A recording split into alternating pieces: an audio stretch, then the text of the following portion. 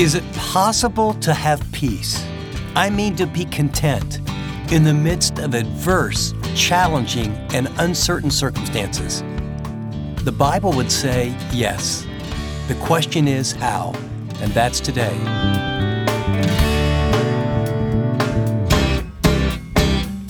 Welcome to this edition of Living on the Edge with Chip Ingram. The mission of these daily programs is to intentionally disciple Christians through the Bible teaching of Chip Ingram. And over the past few years, I'm sure we all, at one time or another, felt like peace was an unrealistic, unreachable idea because of the chaos and uncertainty in society or in our own lives. But today, Chip's going to challenge us to shift our perspective as he continues his series, I Choose Peace. In this program, he'll share a few valuable principles that'll help you and me hang on to God's gift of peace, even when our world seems like it's falling apart.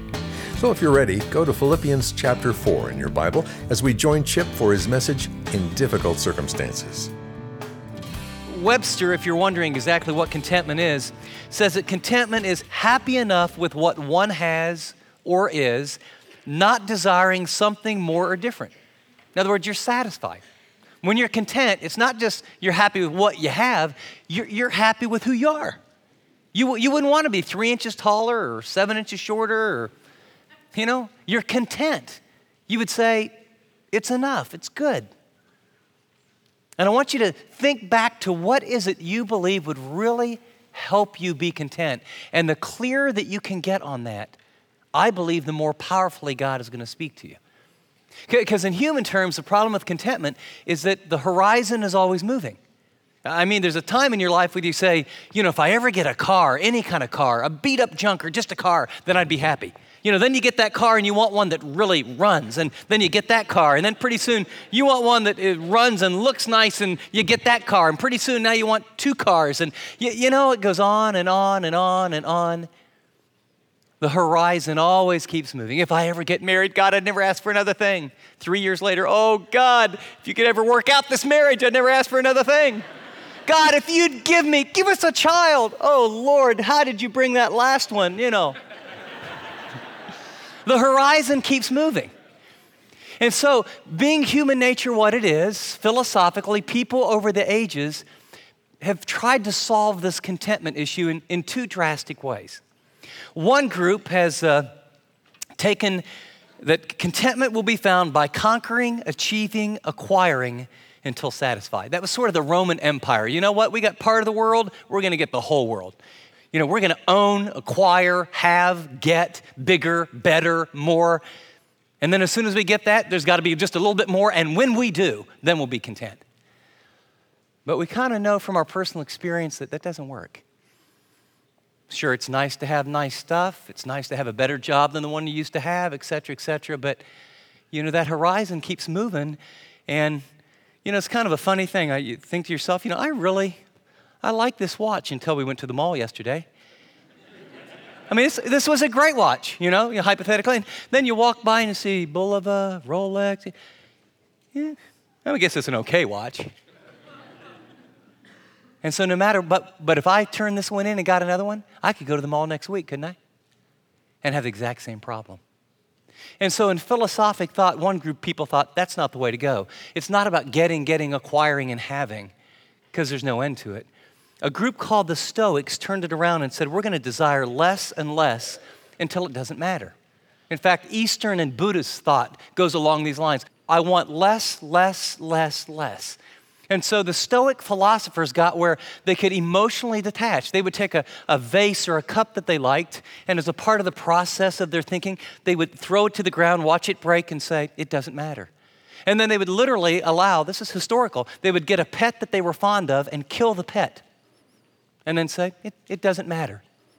The only way to have peace is get less and less and less. And then when one of their children died or something happened, it would be, it can't impact me. I like the quote of T.R. Glover said, the Stoics made the heart a desert and called it peace. And I don't know about you, but we got a little problem here. If getting more can never bring contentment, and if desiring less, then the question is, how can we be satisfied today? And the answer to that is from the Apostle Paul, inspired by the Holy Spirit. And he's going to tell you, and he's going to tell me how you actually can be content. Not when you can be content today. You can actually live your life in a way empowered by the Spirit of God so that when things are great or when things are terrible, you can say and mean it, it is well with my soul. And you're going to learn it today. In fact, when I got thinking about this, we should have charged people to come in. I mean, it can have such a profound impact in terms of the whole world's looking for happiness, and today, God is going to teach us, his children, how you can experience it is well with your soul 24/7, 365, 24 hours a day.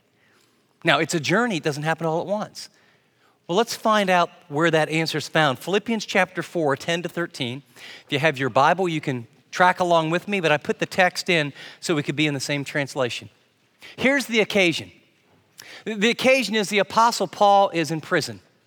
So you got to remember he's writing a letter, and this church, the Philippian church, they've got this great relationship, and it's the theme of this whole letter that he writes to them is about joy, and it started in such a way where there's not a lot of problems in this church. One made a little relational problem toward the end, but he's built this bond with them.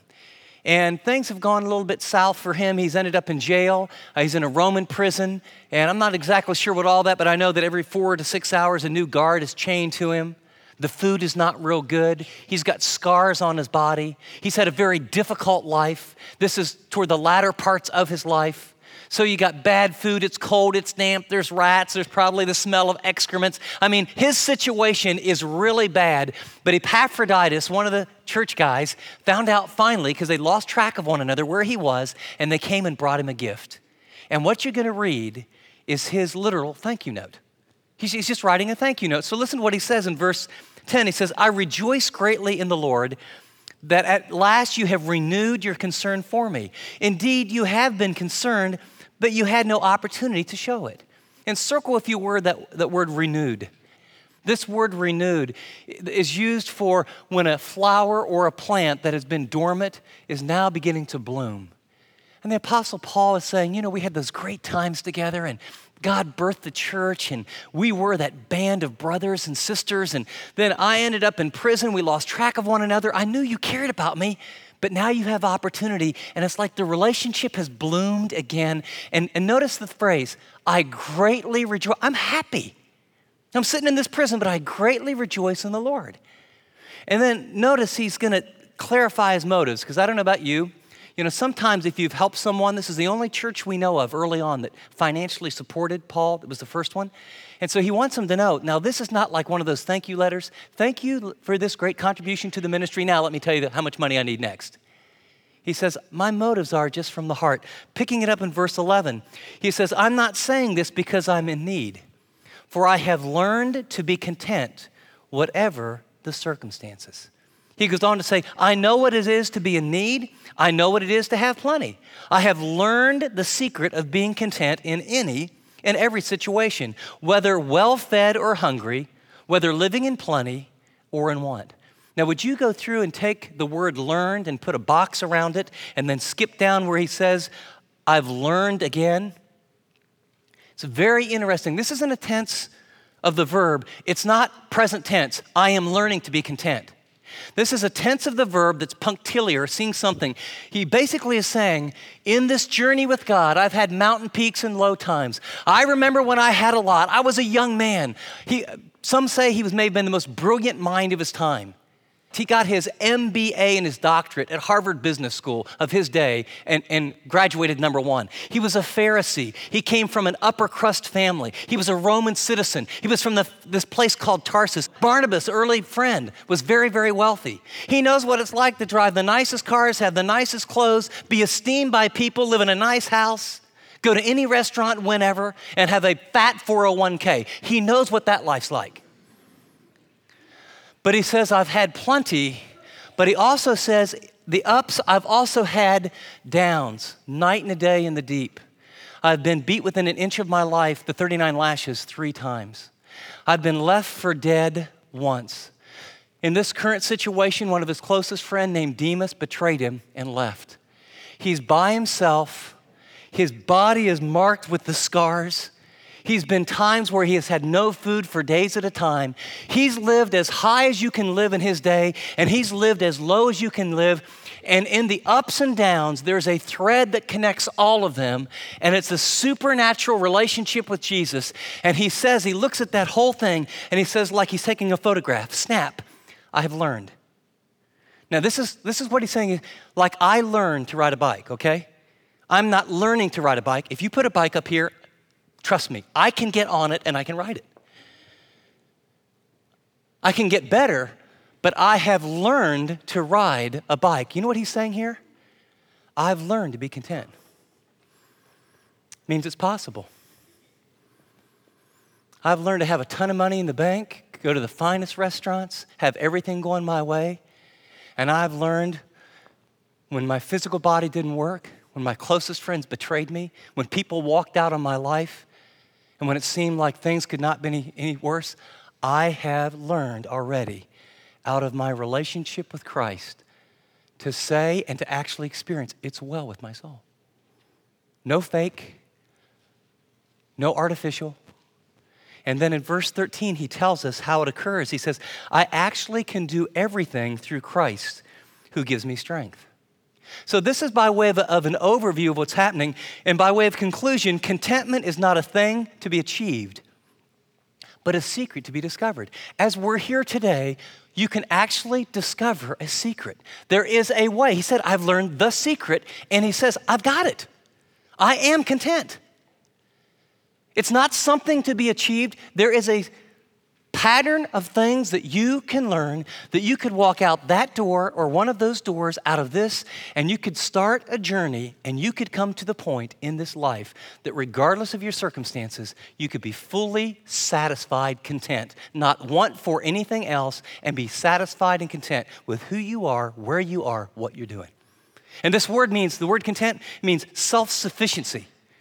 This is not the removal of, I love what one commentator says. He learned the secret of deep peace based on detachment from his outward circumstances.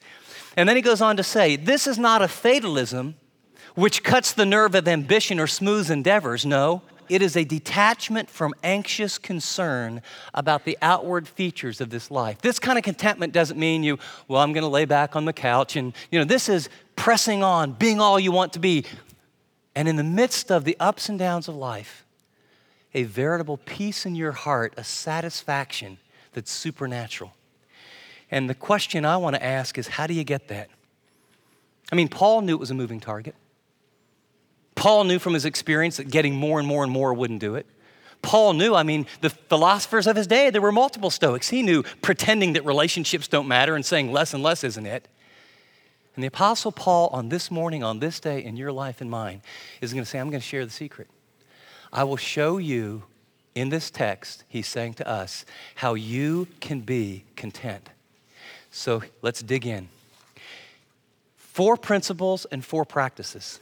Okay, this isn't idealistic. This isn't like one of those messages somewhere someday. He's going to walk you through and walk me through 4 specific practices that there's a principle behind them, that if you understand the principle and start to progressively begin to practice it, you can come to a day in your life where you could say, I've learned to be content. Just like you can say, I can ride a bike. Just like you can say, I've mastered this or that. You can learn to be content. It's pretty exciting. Question's how? Contrary to the lie that I'll be content when my circumstances align with my desires, the first secret of contentment is learning our contentment, principle number 1, is not dependent on our circumstances. See, unconsciously, what you've been taught, what I've been taught, what the world teaches us, what each commercial says is, here's your circumstances over here, and here's your desires. Someday, some way, through lots of things, when your circumstances and desires align, then you can be happy. Then you can be satisfied. I call it the win-then syndrome. Here's the win. When I get married, then I'll be happy. When I have a great job, then I'll be happy. When my marriage is on all cylinders, then I'll be happy. When we have a child, when we have more money, when we have a second house, when we remodel the bathroom, when I make the cheerleading squad, when I finally score this on the SAT, when I get in this college, when, then. It's a lie. The people that have the then are not happy. And yet we, like cats chasing their tail, just increase the speed of the when-then mentality. Paul says the answer is to break the power of this lie, and he gives us the practice. Be grateful. Be grateful. Be thankful. Put another way, develop the discipline of thanking God for what you do have instead of focusing on what you don't have. You understand that billions of dollars each year coming across the screen in every magazine ad are designed specifically to make you, what? Discontent. In other words, that set of clothes will make you, so I gotta go get that. This food will make you. This drink will make you. This job will make you. This surgery will make you. This diet will make you. When, then. Paul says, human nature is we focus on what we don't have. He says, here's what I've learned. I habitually, relentlessly, obediently thank God moment for moment for what I do have. And this is not like a sort of a nice suggestion, power of positive thinking. Jot down, if you will, 1 Thessalonians 5, verses 16 through 18. 16 says, rejoice always. 17 says, pray without ceasing. 18 says, for giving thanks in all things, for this is the will of God for you in Christ Jesus. The giving of thanks in all things and for all things, it's God's will. Let me give you a picture. By the way, Christian or not, you can be a Christian and be a very ungrateful, grumbling person. And it can be very, very subtle and destroy your contentment. I married a wonderful, wonderful woman named Teresa sitting over there. And we had no premarital counseling. And she loved God and I loved God. And within 6 months, we were in seminary. And everything about her was, she's east, I'm west, north, I'm south. I mean, we only have to take one test on all those inventories. Whoever takes the test, then whatever that person is, you just put the exact opposite, and that's what you are. Saves a lot of time. And so differences attract, like two magnets. It was like, boom, oh man, this is awesome. But about 9 months into our marriage, or year and a half, as we kept going, those opposites, she was very, very faithful. Now she's rigid. She has great integrity. Now she's just picky over little things. And so, I had a list after about 6 or 8 months in our marriage. I'm thinking, this is, it's a good marriage, but I focused on the 5%. I just kind of unconsciously said, there's 5 or 6 things that she can improve, and when she improves, we'll have a great marriage. So I started the self-help program of how to make Teresa who she needs to be. If she was a little more that way, a little more that way, a lot less that way, if she would do this, stop doing this is going to be great. So, it's a project, got to do what you're supposed to do. So I decided to focus on those areas she needs to develop. Now, a lot of times I never said anything, but this is what's going through my mind. And it comes out my habits. And pretty soon we're we really love each other. We really love God. And I'm in seminary preparing for ministry, and we're making each other nuts. And I got to tell you something. Not only did God provide some wise pastoral counseling, and we went to some counseling and worked through some of our baggage, and we learned all that, but I'll tell you at the heart of it, and I still do it, almost, 27, 30 years later, I still do it. I begin the process of being grateful and thanking God for what I did have in my wife and stop focusing on the 5% that I didn't have. It'll change your world. To this day, I'll still go out to a coffee shop, and sometimes just when I'm struggling emotionally, and everyone does, and you have these little kind of distances in your marriage, I will often get out a napkin and start writing down, she is faithful, she's an awesome mom, man, she prays for me, she is beautiful, and I'll just write down all the things, and I'll thank God, thank God, thank God, thank God. You know what happens? My emotions change. And when my emotions change, I treat her differently. And when I treat her differently, that 5% keeps shrinking. What's your situation? What relationship, what issue in your life are you constantly focusing on what you don't have instead of thanking God for what you do have? The Apostle Paul says, if you want to experience contentment, it is well with your soul, practice number 1, be grateful. Second, secret to contentment dispels the myth that contentment is a future event. Somehow in America and multiple places around the world, we think there's some future event, not just a win then, but it's sort of like there's a lotto out there. The lotto might be a person, the lotto might be the actual lotto, and I'm going to get 35 billion zillion dollars. But there's this event, and when it occurs, Notice what the Apostle Paul says. Principle number 2, contentment is an attitude we learn, not a thing that we achieve. You say, well, where do you get that? Well, look at verse 11, I have learned. Look at verse 12, I have learned. You might circle those if you haven't. Contentment is not out there, external. Contentment is God doing something in you, through you, so it's in here. Epicurus said, to him who little is not enough, nothing is enough. The practice, be teachable.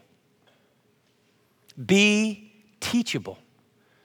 You know, if you really want to learn to ride the bicycle of contentment as a way of life, you learn to practice gratefulness, thankfulness, and then be teachable. Ask God what He wants you to learn in your present circumstance instead of telling God what you want Him to change.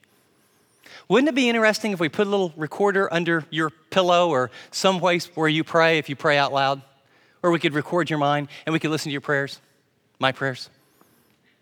I wonder how many of our prayers are totally about, God, I want you to change my boss. I want you to change my wife. I want you to, actually, I'd like to change something because I don't have a wife. I want you to change this. I want you to change that. I want you to change this about me. I want you to change this about that. God, here's your agenda. I know you're the great self-help genie, and your whole goal of being the creator of all that there is to make me happy, fulfilled, warm, and fuzzy every day in every way. So here's my list. Take care of it, will you? See, unconsciously, that's the lie we've believed. People that are content first say, thank you, Lord. Not pie in the sky. Thank you, God. It's hard, it's difficult, I don't like it, but I choose to say thank you. And then they're teachable. God, because of these circumstances, what do you want to teach me?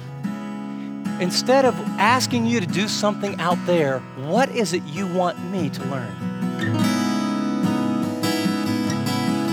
You've been listening to part 1 of Chip's message, In Difficult Circumstances, which is from our series, I Choose Peace. Chip will be back with us in studio shortly to share some helpful application for us to think about. Have you ever thought about what it means to be at peace? Is it just a fulfilling job, happy household, financial security? Well, many people put stock in those things, but they don't last. Eventually, the shine wears off. In this 12-part study of Philippians chapter 4, Chip explains where this attitude of discontentment comes from and the ways it steals our joy. Stay with us as we learn how to move beyond that temporary feeling of calmness to a lasting, peace-centered life. To help you on this journey, during this series, we're offering every listener a copy of Chip's popular book, I Choose Peace, at no cost. We want to encourage you to completely lean on God and trust Him through the highs and lows of life. So to learn how to get your free copy of I Choose Peace, go to livingontheedge.org or text PEACE to 74141. That's the word PEACE, P-E-A-C-E, to 74141. Limit 1 book per customer while supplies last. Well, Chip's joined me in studio now to share a quick word. Thanks so much, Dave. You know, I want to pause today from the teaching and everything else just to say thank you. You just can't imagine how overwhelming in a really, really good way it is to have people who pray for the ministry. We get emails and people that have signed up and pray with us. To have people who give financially and generously. To have a whole group of people that every single month they support us. I mean, some it's $25 a month or $15 a month or $50 or $100 or $500. It's people from all spectrums who give monthly. And what that does is we now know kind of what's going to be coming in. It allows us to plan. It allows us to strategize. And I just want to pause and say thank you very, very much for giving so generously, allowing us to love and serve and help others, to help Christians live like Christians. And if you're one of those people who think, wow, you mean so that's how you're able to reach 1 million people each week and, create all those small groups and help all those pastors all around the world? If you want to get in on that, could I encourage you? Become a monthly partner. Just go to the website, livingontheedge.org, and join today. Well, as Chip said, if you're already a financial partner, thank you. With your help, Living on the Edge is ministering to more people than ever before. But if you're benefiting from this ministry and haven't yet taken that step, now's a great time to join the team. To become a monthly partner, go to livingontheedge.org or text DONATE to 74141. That's the word DONATE to 74141. Or visit livingontheedge.org. App listeners, tap Donate. Well, with that, here's Chip to share some final application. As we wrap up today's teaching, I want to begin practicing with you the process where you'll learn to be content in every circumstance. There's 2 practices that I've learned over the years. In fact, I learned them from the Apostle Paul. And number 1 is to be grateful. I mean, this isn't something that, I learned once and I put in a message. This morning, the Lord awakened me very early. I have a lot on my plate. All that jumbling in your mind, demands, right? And I opened my journal and I just started thinking, okay, God, I want to thank you for. And then I listed a moment my wife and I had yesterday. Then I listed a little time with my son and my granddaughter. And then some staff members who were just so gracious. But it was just thank you, thank you, thank you, thank you. And I put a little star by each one of them. And what I want you to know is the jumbled emotions began to settle. As I'm grateful for what I have, as I'm grateful and look at that through the lens of gratitude, it's amazing what God does in your heart. The second step that we learned is be teachable. In other words, when you're going through difficulty and when you don't understand things or when you're frustrated or even when you're angry at someone, here's the question, Lord, what do you want to teach me in this? Show me how you want me to respond instead of, God, I want you to do this. God, I want you to do that. God, I want you to do this. And if you don't do that, if you can surrender that demanding spirit and ask Him for help, as we learn to choose peace, we do some positive things, gratefulness, teachability. Then we eliminate some negative things. Too much TV, Netflix, and social media. See if the Spirit of God doesn't use that starting today to bring you peace. Thanks, Chip. As we close, our mission at Living on the Edge is to help Christians live like Christians. And one of the best ways we can continue to do that is through programs like this. So when you hear a particularly helpful message, we hope you'll pass it on to others. Now, you can easily do that through the Chip Ingram app or by forwarding them the free MP3s you'll see at livingontheedge.org. And don't forget to include a note about how it made a difference in your life. Well, until next time, this is Dave Drury, thanking you for listening to this edition of Living on the Edge.